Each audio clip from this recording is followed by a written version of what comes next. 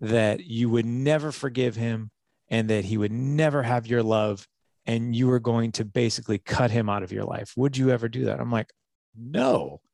In fact, I would probably embrace the kid even more. Probably say, dude, I've been there, man. Like, I get it. Like, come in here for a hug, man. Let's talk about this. I'm going to help you. He's like, welcome to God's love. Welcome to the Kindling Fire. My name is Troy Mangum. God is preaching a sermon to the world through people's lives. People's experience, history, and testimonies all point to some amazing attribute of God that you too can experience. I interview revolutionaries, fire starters, and troublemakers. This podcast is here to be a voice of encouragement in your life. A voice that says, with God you can, and with God you will step into the abundant life. So let's get rolling.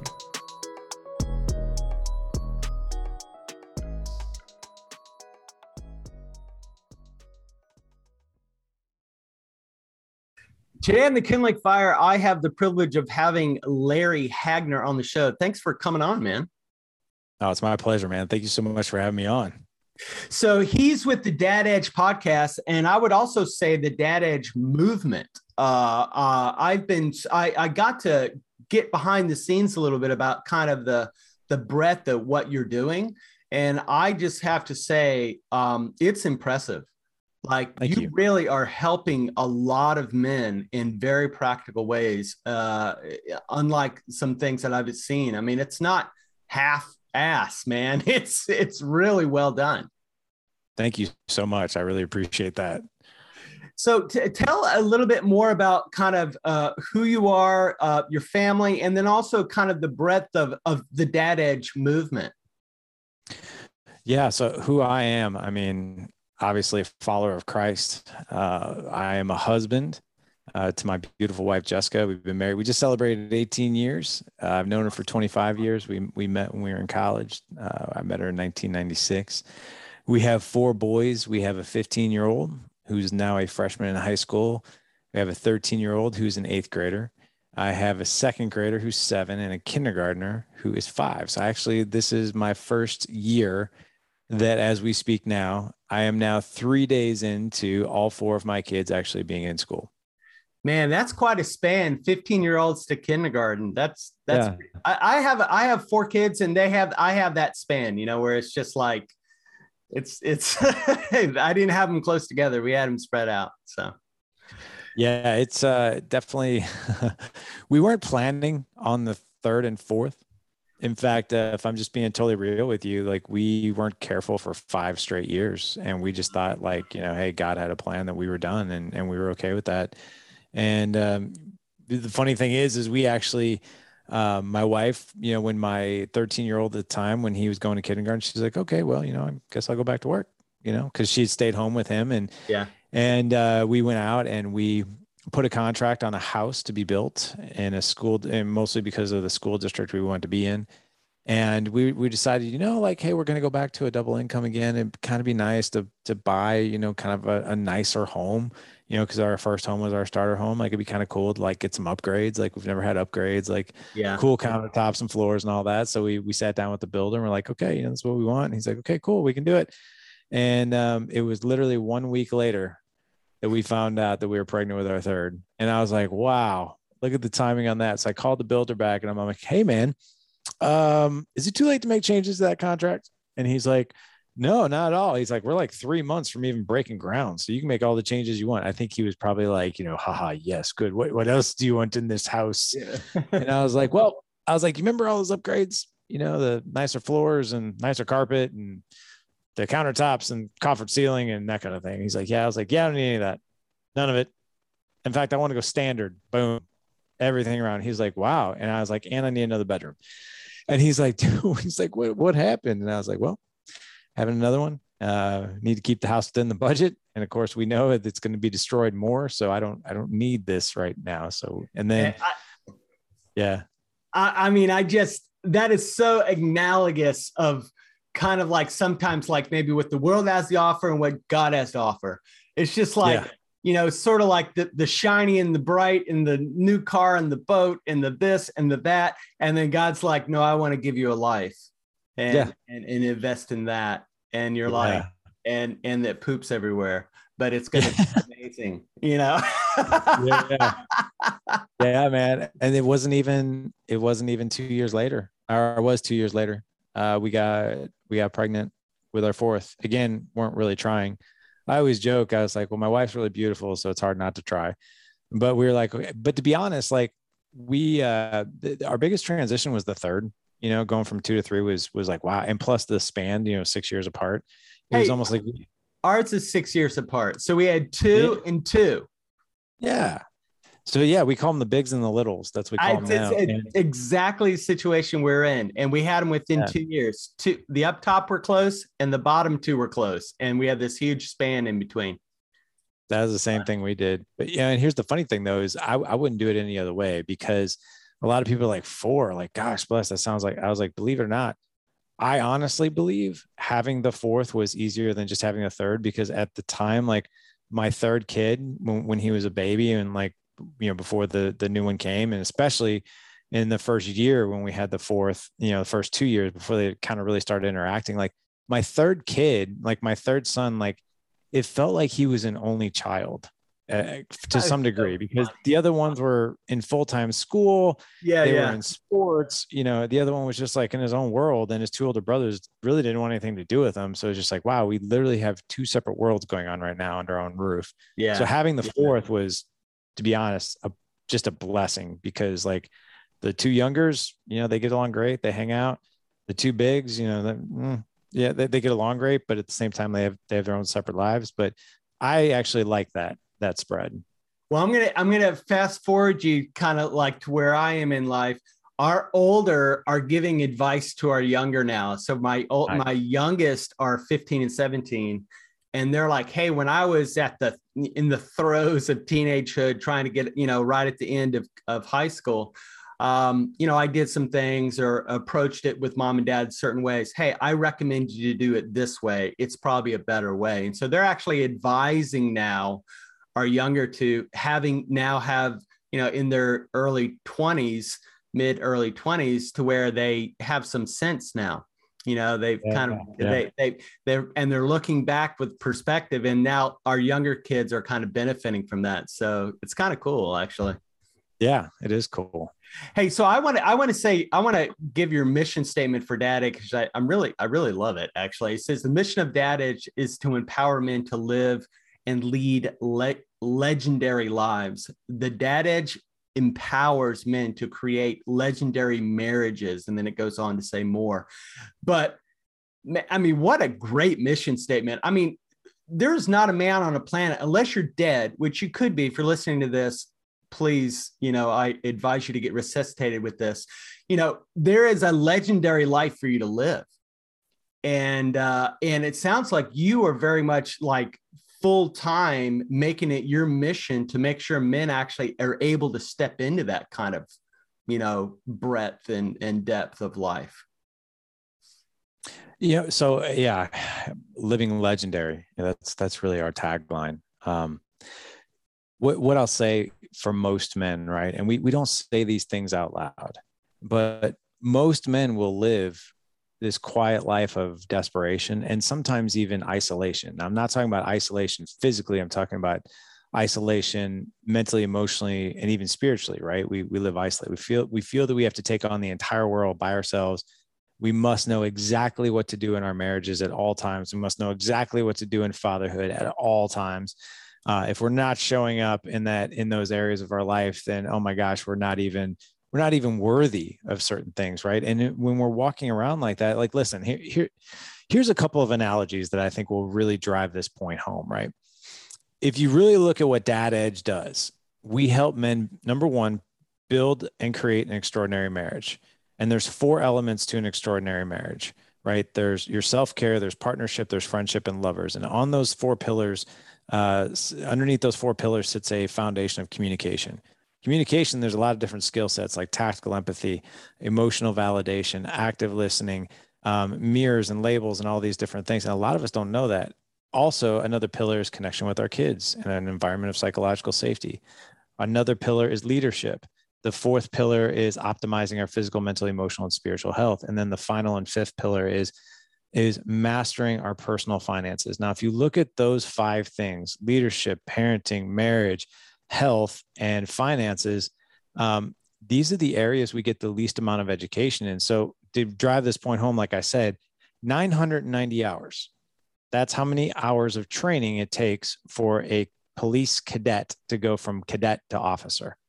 If you look at even like the thousands of hours and years that it takes to go from, I want to go to medical school and be a surgeon, to actually cutting someone open and replacing somebody's knee, there's an insane amount of training that goes on with that. If you want to be a CPA, you have to get an undergraduate degree, and then you have to go get certified. No matter what we're doing in our lives, we have usually resources and training that's available. And if you really think about it, yes, there's a plethora of parenting books. There's a lot of marriage books out there. You've got marital counseling and all that stuff, but there's some taboo even with some people around marital counseling. It's like, oh, if I have to go see a counselor, then I'm broken. I don't know what to do. So what we usually do is we go at these things, baptism by fire, those 5 pillars. Like, I never took a personal finance class in high school. I definitely didn't take any classes on like, hey, how do I effectively communicate with someone and create an environment of psychological safety? I never really took a parenting class, other than maybe a few parenting classes that I took, like Love and Logic, or read a couple books. But we don't have a deep dive knowledge of these things. And what happens is in these areas and in these elements, we're like, number one, society kind of pushes it on us, but we also put a lot of pressure on ourselves. So like, well, this is fundamental, so I should know what to do. If I love my wife, then I should know how to be married. If I love my kids, I should automatically know how to parent. And unfortunately, that's not the case. If you really look at these things, these are skills. And the great news about skills in these areas is you can learn them and you can practice them. And most people, we just feel like, hey, best time of your whole life. Don't worry, you'll figure out marriage. It'd be great. Yeah, I grew up, and I know you're a little bit of your background as well, is that I grew up with this without a strong father figure or mentor in my life. I had a father. I came from they remained married, but he was otherwise occupied. And I got this seed in my psyche that basically said, you have to figure it out. Whatever it is completely up to you. There are no resources per se, or anybody that really cares. So you have to figure it out. And I brought that right into my marriage. And I was like, I should just know. And so I had this unrealistic, like, taskmaster inside of my whatever psyche that said, you should just know. You should just know how to be a husband. You should just know how to be a father. You should just know how to deal with money. You should, not that anybody's ever taught you anything, but you should just know, which is just hearing you say that. It's like, men need to be free from that taskmaster. It will drive you crazy and it will not help you. Yeah. And the odd thing is, right, we don't expect that in any part of our life. It's like, if you want to be an orthopedic surgeon and you walk into the OR and be like, oh, well, you should just know how to replace this knee because you want to do it and you like it and you're interested. You want to love it. So yeah, you should just know how to do it. And if you don't, well, shame on you. And not only that, but if you ask questions, well, wow, you're really weak. Okay. Yeah. And if you really think about the dichotomy and the thought process around those things, like it sounds so foolish as we talk about it in those areas, but for some crazy reason, it makes so much sense to us of like, yeah, but I should know how to do this. But just think for a moment, like for any of your audience who's listening to this podcast right now, think for a moment. If you don't know what you're doing as a husband or a wife or a parent, and you are like, I'm broken, you're not. You're actually the norm. And secondly, don't put undue pressure on yourself if you've never been through training or learned the skills of, number one, like communication, or how do I create an environment of psychological safety where my kids will actually open up to me and tell me everything? Yeah. Or how do I deeply and intimately connect with my wife through generative questions that are intimate and visionary? A lot of people, and even as I say that stuff, they're probably like, what does that, all those words even mean? But yet we put all this undue pressure on ourselves of like, I should automatically know how to do this at the foundation of who I am. I should know how to do this. We don't need that kind of pressure. Yeah, So and I would say that, you know, we're both Christians, and I love and appreciate the Bible, no doubt. And there are things that are sort of like, here's a staple Christian statement as a husband: love your wife as Christ loved the church, right? So I've got what I need. I just need to do that, you know, right. and you're just like, it's sort of like, it's sort of like, I don't know how you would describe it, but the surgery analogy is so strong, because you need to know far more than I got accepted in medical school, now I can cut people. It's like, no, no, no, no. You Yeah. just got in the door, right? Right. And with that verse, you just got in the door to understand the breadth and the depth of what that will practically mean. Don't assume just because you read the scripture, now you know what to do. I'm going to guarantee you, you do not. Right. Right. And the other thing too, I mean, perfect example, right? I read the Bible every day. There are some times I'm reading them, like right now I'm in chapter 15 of Proverbs. And there are some of these things I'm like, oh, it's like, oh, what does that mean? Like, and I'll like take notes in my Bible, and I'm like writing things down, writing some reflections. I'm like, oh, I wish I had a guide. So what I can tell you about that is like, if I have questions, I go to my pastor. Now, the other thing too is I'm also a part of a mentorship, call it a spiritual mastermind of some sort, called Operation Timothy, where I'm a Timothy and I have a mentor who's my Paul, and I'm going right now through, I'm finishing up a 2-year curriculum that's all online of literally understanding the Bible, so I understand what my relationship with God is, so I understand exactly what it is that I need to do. Because like, if I look at actually my Bible's out in the kitchen where I do my reflection, but if I look at the Bible, I'm like, wow, where do I start with this? And if I have questions, who do I go to? And at the same time, like, the funny thing is I don't have the shame. Like, if I'm talking from a human perspective, if I don't have the shame of being like, I don't really understand this, I'll be like, I'm gonna go ask my pastor. That feels good to me. But if I'm like, wow, my wife and I haven't been intimate for a while and I don't know what to do, I don't want to tell anybody about that. There's like this shame, right? Like, I'm Yeah, broken, or 100%. or like I'm an idiot. And that's not the case. You know, it's the difference, I think, and I'll wrap this up here, between curiosity, which that trait will make us into a student, curious and appreciation, versus the expectation that I should already know how to do this. Because, you know, the opposite of expectation is curiosity. And if we can be curious about building an incredible marriage, curious about what it means to be an intentional parent, just think of the amazing things that would open us up to. Like, if we looked at those elements in our life and like, well, what if I just learned a few things? Like, just imagine the relief that we would feel, right? Yeah, I remember hearing some sermon, and they said there was some sort of nun or somebody that had some sort of plaque on her little nun office, and it said, I will not should have myself.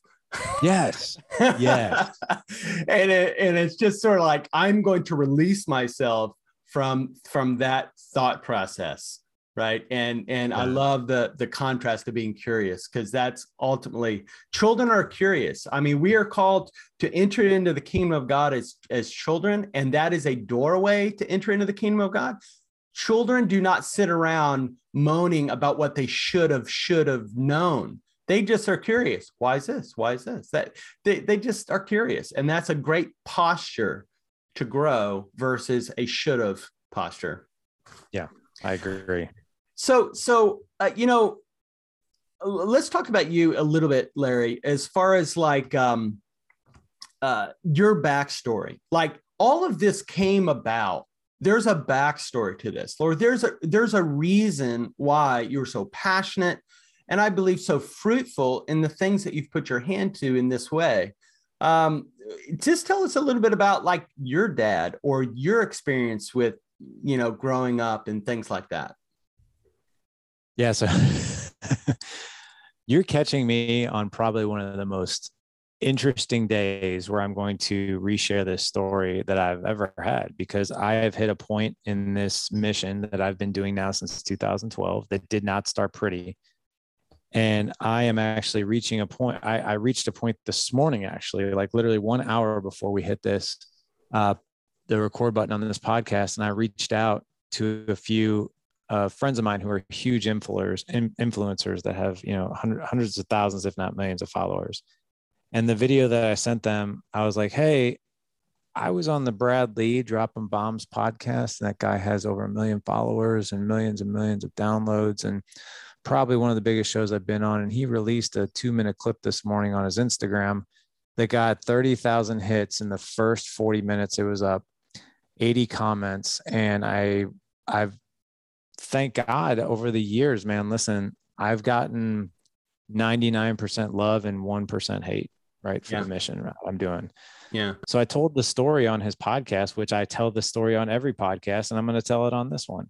I told the story of how Dad Edge started, and it wasn't pretty.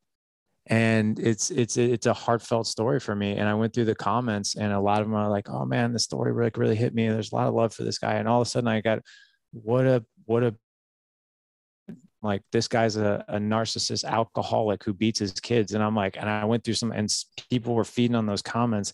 Like, I can't believe this guy beats his kids. He's nothing more than an alcoholic parent. And I'm like, wait, what? And it was, well, so I'll tell this story of how Dad Edge started, because you're hitting me that I'm retelling this story, and I'm telling it from a point of view right now where I'm like, wow, I have never gotten so much hate in my life telling this story, because it's not a good story how it started. Yeah. But the beauty of it is there's a lot of really fantastic things that have come about. So I'll share with you what happened and how Dad Edge got started. So this really got started with my own childhood. My mom and biological father were married for about 4 or 5 years. They had me in 1975. They got divorced pretty much right away after I was born. My dad fled the picture right after that. It was just me and my mom until I was 4. And the funny, I know you love to hear stories. The funny story that happened when I remember being in preschool, I'm 46 years old, this 42 years ago. I still remember being in preschool, and I remember dads coming to pick up their kids. So I knew what a dad was.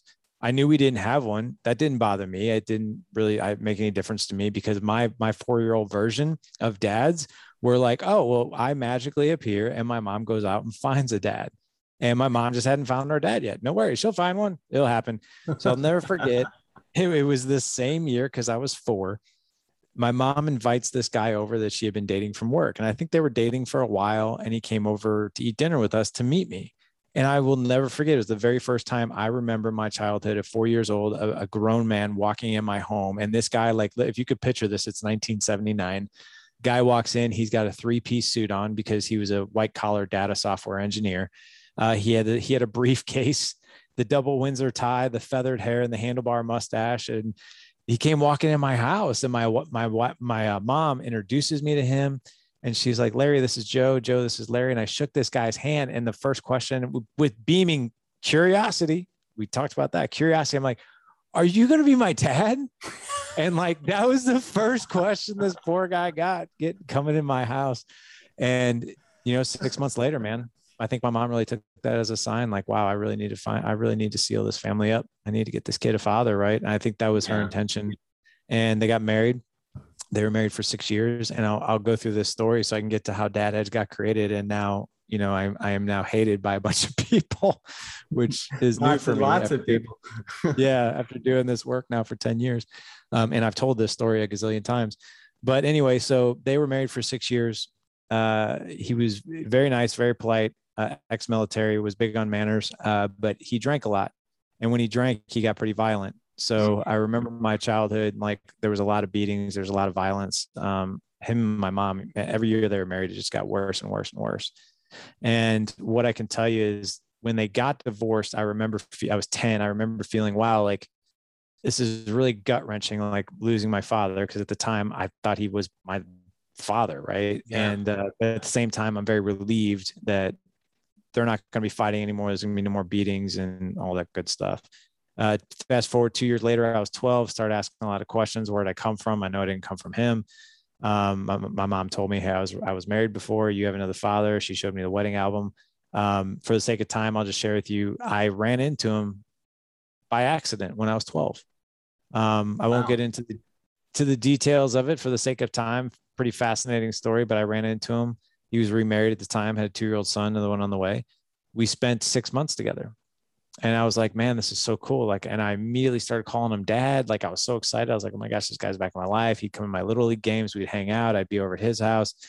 And it was great for like 6 months. And then like the last month, I started just getting this feeling, even at 12 years old. I remember getting this feeling that like there was just something heavy on my dad that I couldn't pinpoint what it was.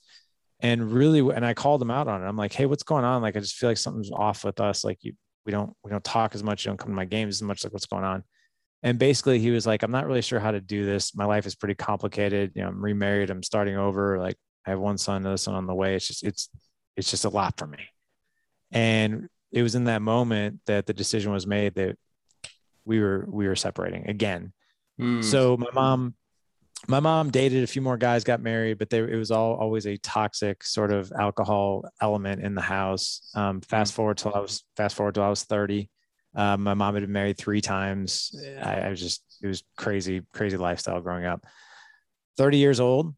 I'm in a Starbucks for a business meeting, and who came walking in but my father for his morning coffee. I hadn't seen him since I was 12. Oh my God. And that was, yeah, man, that was pretty crazy.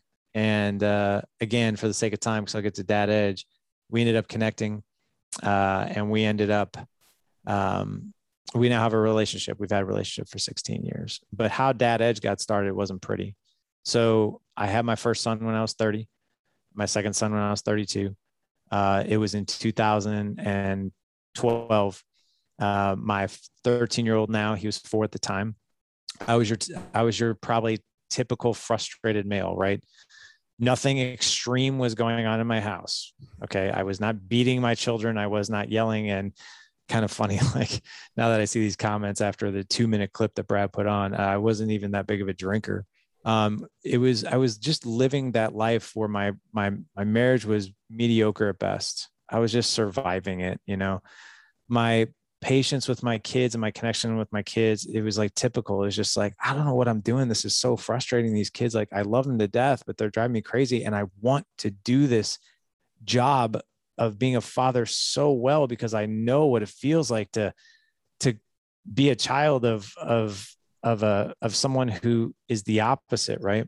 Yeah. So the story that was featured on Brad Lee's, and I tell it all the time, is when my son was 4, I had a bad day at work. I was packing up our house because we were moving. I hate moving. And I remember like spending hours and hours and hours packing up this one room. And I told my 4-year-old when he came in to play, and I was like, hey, I'm going to go take a break. I was like, please don't pull anything out of these boxes when I'm gone. It took me, all night to pack these things.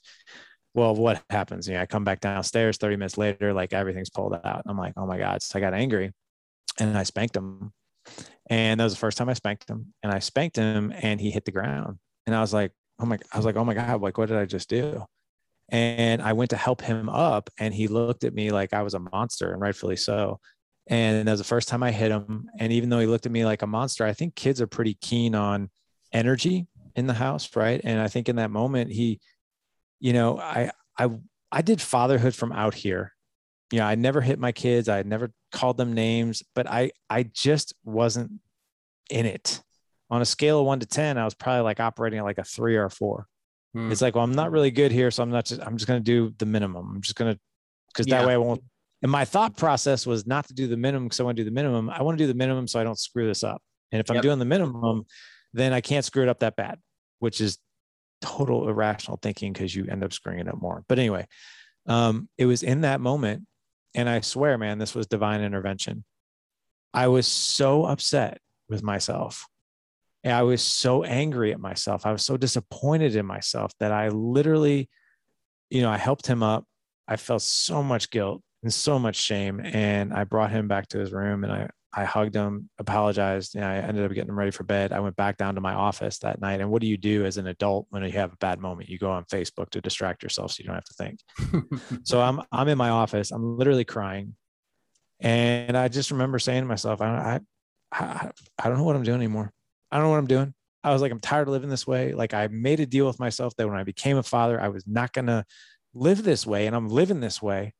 And I was looking at Facebook, and I'm just like scrolling through. I'm angry. I got tears in my eyes. And I see this button in the left-hand corner that says create a page. I had never created a page. I never created a group. I was your typical Facebook user, right?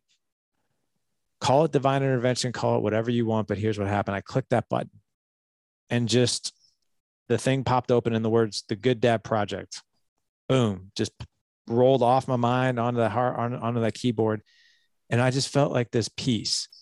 And it was the peace of like, I don't know what I'm doing. And I'm going to create this page because what I want to do is I want to learn one new thing every day about fatherhood. Like I'm great with my company. I'm great with my career. Like I'm promoted. I'm an executor. I'm success, but that's always because I'm learning. So what if I went about marriage and fatherhood and all these other things as learning, as like a student versus like, why do I have to know everything? I don't know a thing. And so like, it was in that moment, I was okay, well, I'm going to go research something every day and I'm just going to post it here. And I did. I never did it for a following. I just did it for me. It was kind of like a log of what I was learning. Well, then that started getting some traction, some following. And then people started asking me to speak. And I was like, I had a moms group of 250 moms reach out to me and be like, hey, will you come and speak at our organization? I'm like, about what? And they're like, about being a good dad. I'm like, I'm not. Like, that's actually what I'm trying to be. And they're like, no, that's why we want you to speak, because you're the first person we've come across that, you know, number one, you're local, but number two, like, you're not posting the highlight reel and you don't have it all together and you're learning, you're just posting what you're learning. So can you just kind of share with us what's on your mind and heart and what you're learning? And I was like, I guess so. It's going to be terrible probably, but I can do that. And I did it. And I got rave reviews on that. And I was like, man, I wonder if maybe there's something here. I don't know. Well, I started a blog in 2013 called The Good Dad Project.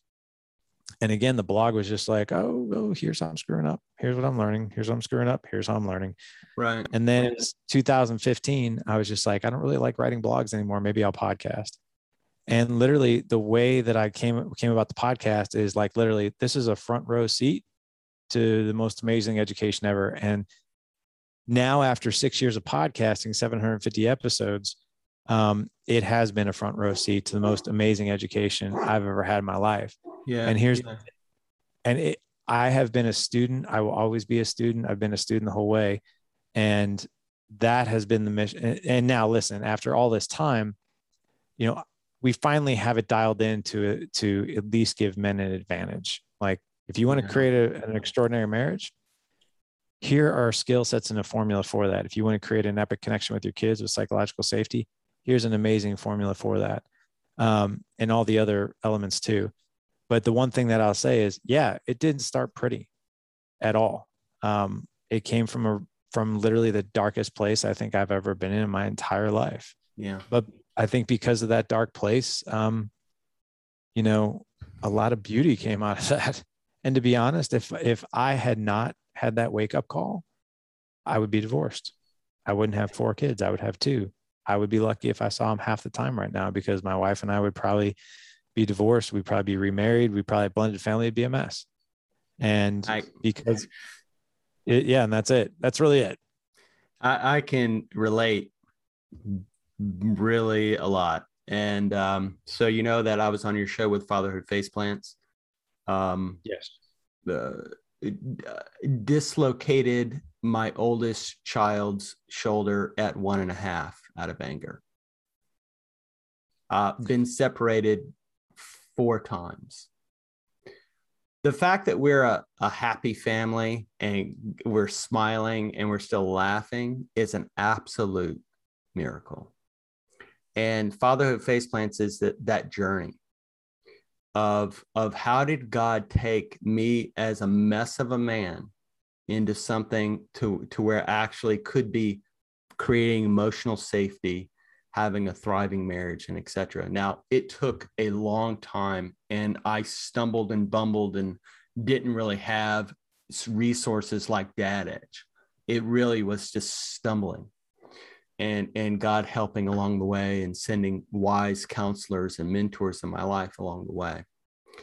So the thing that is so striking to me about your story, because I've talked to a lot of men, and failure is not fatal. And listeners need to hear that. Just because you have some epic fall, it literally could be the doorway to your future. and it deconstructs this. This is the way I think I'm supposed to do life, to where you finally get to the end of that road and say, crap, this doesn't work. It's not achieving what I believe is possible in God. It's not achieving maybe what I hope to be possible in my life because of my bad experiences. I need help. I need something. And I think that is what I love about your story, because it starts at the bottom. Yeah. And then it becomes this sincere, heartfelt hunger to know, and now it's far beyond that. You've been able to just incorporate all these wonderful truths and lessons and aha moments and etc. to help others. But early on, it was just that. And I think that listeners, whatever journey God has for you on, that scripture says, do not be surprised by the trials you're going through. It is my strong belief that God needs to sometimes destroy the building before he can rebuild it. And all the time we're asking for additions, and we're asking for upgrades, and we're asking for, hey, just maintain it and then add more stuff to it. But God is like, no, actually, I need to bring it down to its foundation. Then we can start rebuilding. Has that been your experience, or even have you seen in other people's lives? I mean, man, listen, I have been blessed to work thousands of hours over the years with men. We've been hosting a mastermind called Dad Edge Mastermind for the past, almost 6 years now. So I've heard, stories from men, through either one-on-one coaching, through masterminding, through podcasting, through conferences, whatever, right? That's been my life for 10 years. Yeah. But what I can tell you is exactly what you just said. Every single man walking the planet has had at least one, if not multiple, dark shadow moments that they didn't even know what the heck was going on. Yeah. Right.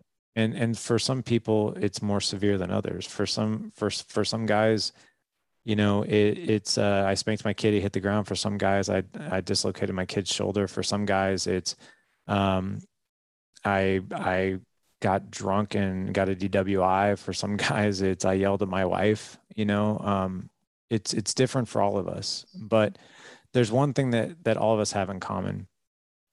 Your dark moment could be literally the most fertile ground for you to step into the most beautiful place that you've ever been to in your entire life.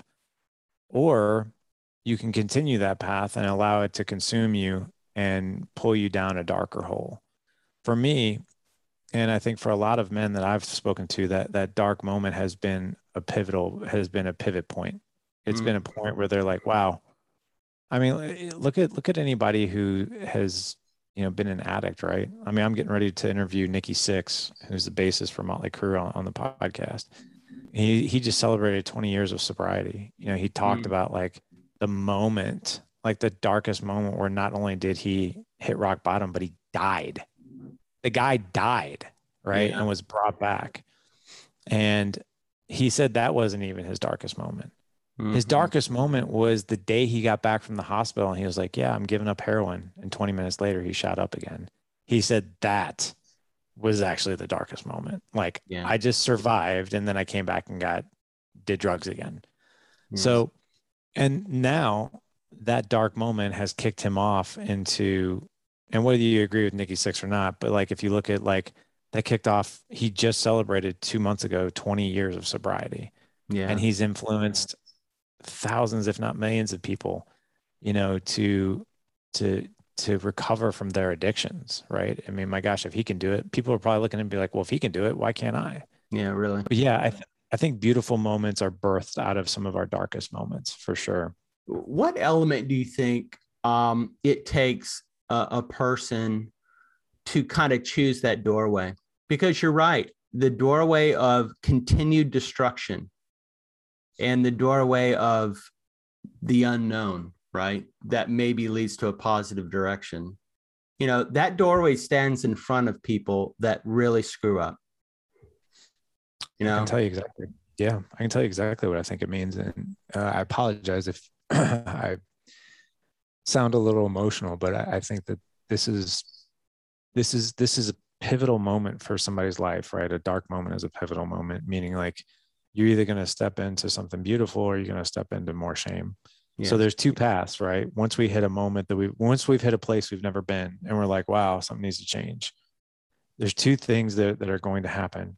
If you're going to continue the dark path, then what you're doing is, I feel like, why do I feel like Star Wars all of a sudden? But if you're going to continue down the dark path, it's usually because you feel the feelings of shame and guilt and not being worthy, right? Shame, guilt, and not being worthy. Well, it didn't work this way, so I might as well just, forget everything, whatever. I give up. And then, this is a faith-based podcast, so I'm going to go in that direction. I had a spiritual mentor of mine give me some really good perspective one time. And that was, what if I've done something so wrong that I can't ask God for forgiveness? Or what if I've done something so bad that why would I even think I'm worthy of God's love? And he just laughed at me and shook his head. I was like, what's so funny? He goes, let me put this in some perspective for you. Okay. And he's like, because that's exactly what the enemy wants you to believe. Number one, right? He's like, that's spiritual warfare for you. That's what the enemy is telling you. He goes, let me put this in the best perspective possible. Let's take something that you did. Let's take the same thing that happened. Let's say that your oldest Ethan is 30 years old and he did exactly what you did in that moment.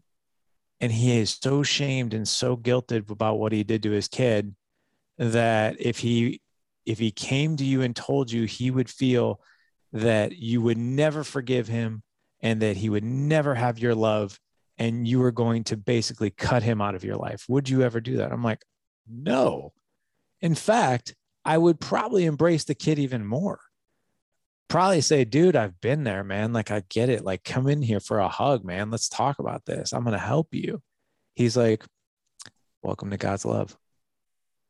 He's like, dude, like just all you got to do. He's like, there's nothing. He goes, can we agree that there's nothing that your children would do that you wouldn't forgive them?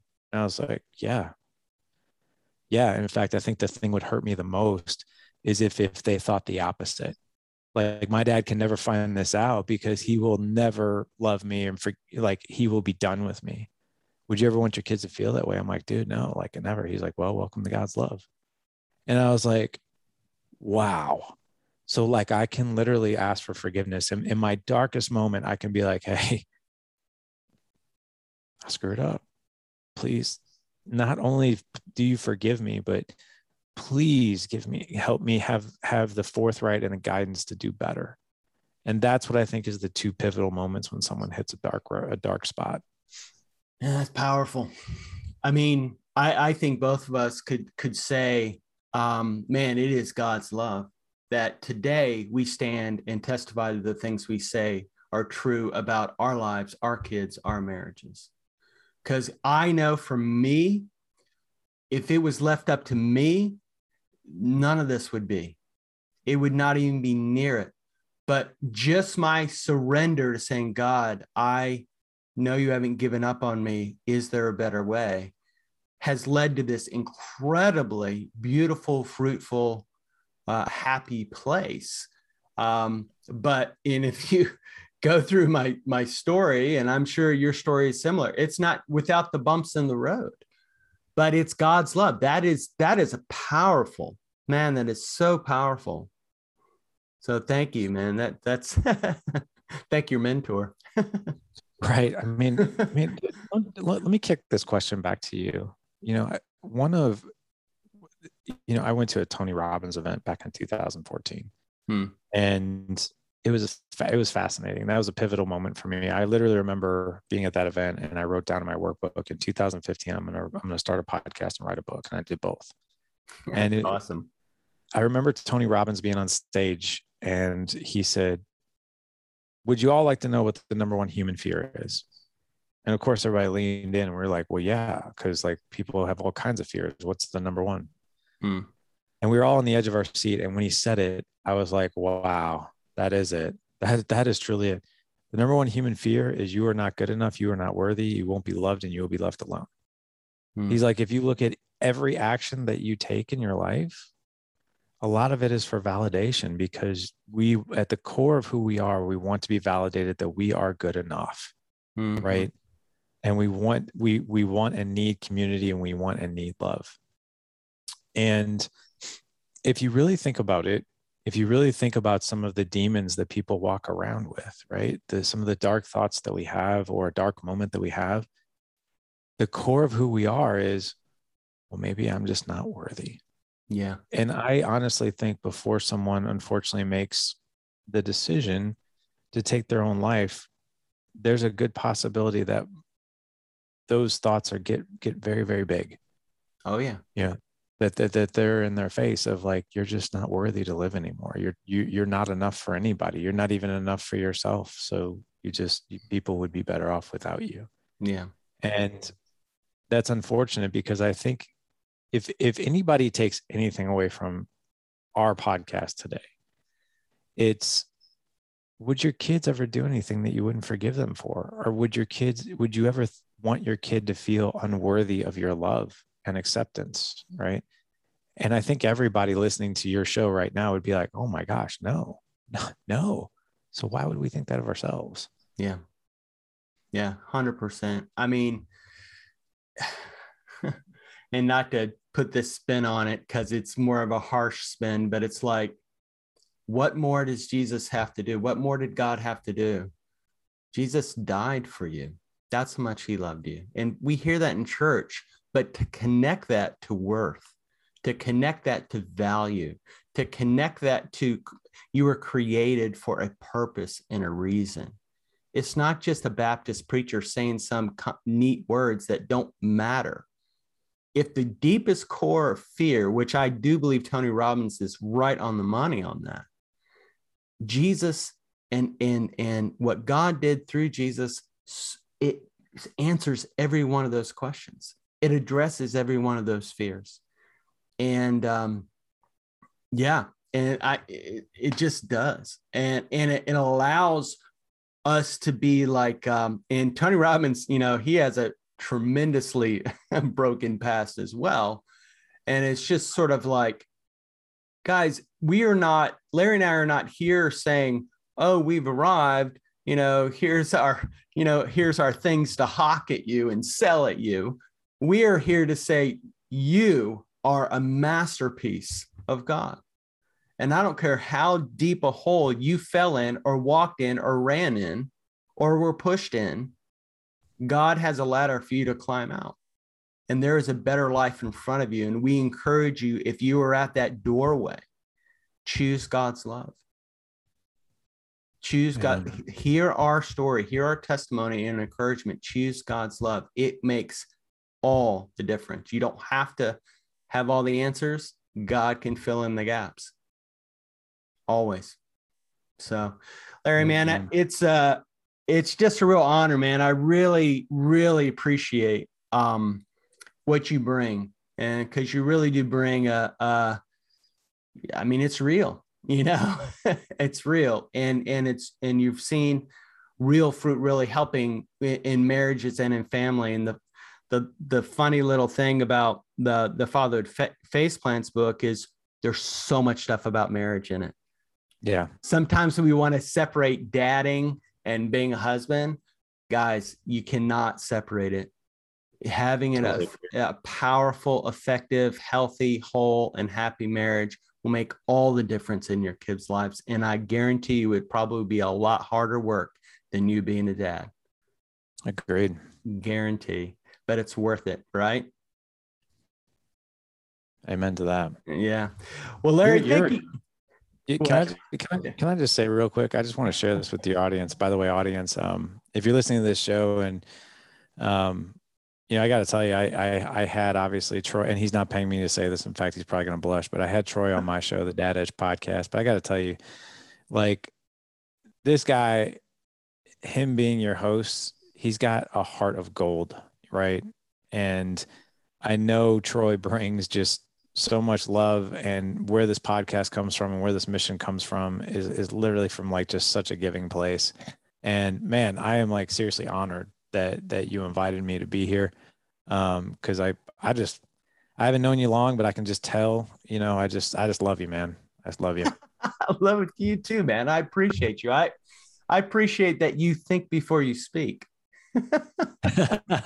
There's not a lot of men that do that. They just want to just speak. But you have some intentionality about it. And so when you say stuff, it means something. And I deeply appreciate that about you as well. Thank you. So if people want to follow up and find out more about how to get in touch with you or I mean, the things that you laid out that you offer, listeners, please take advantage of this. Where would they go to find out more information? Yeah, thank you so much. So thedadedge.com is the best place to find everything that we're doing. If you're interested in being a part of our brotherhood, which is Dad Edge Alliance, that's our virtual mastermind. You can find all the information about that if you go to thedadedge.com/alliance. Our podcast, man, that's everywhere.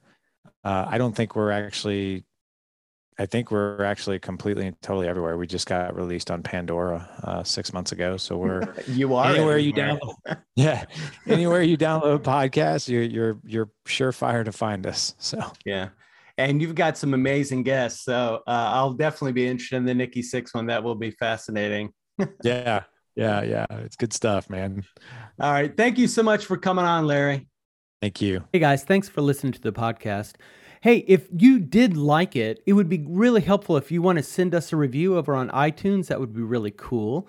And if you want to connect, go over to Instagram, search Troy Mangum or The Kindling Fire, and we can connect there. And that would be a great way to kind of stay in touch. I am doing a YouTube channel, so we do video formats of these podcasts, and we'd love to have you look there. Okay, guys, until next time, be awesome.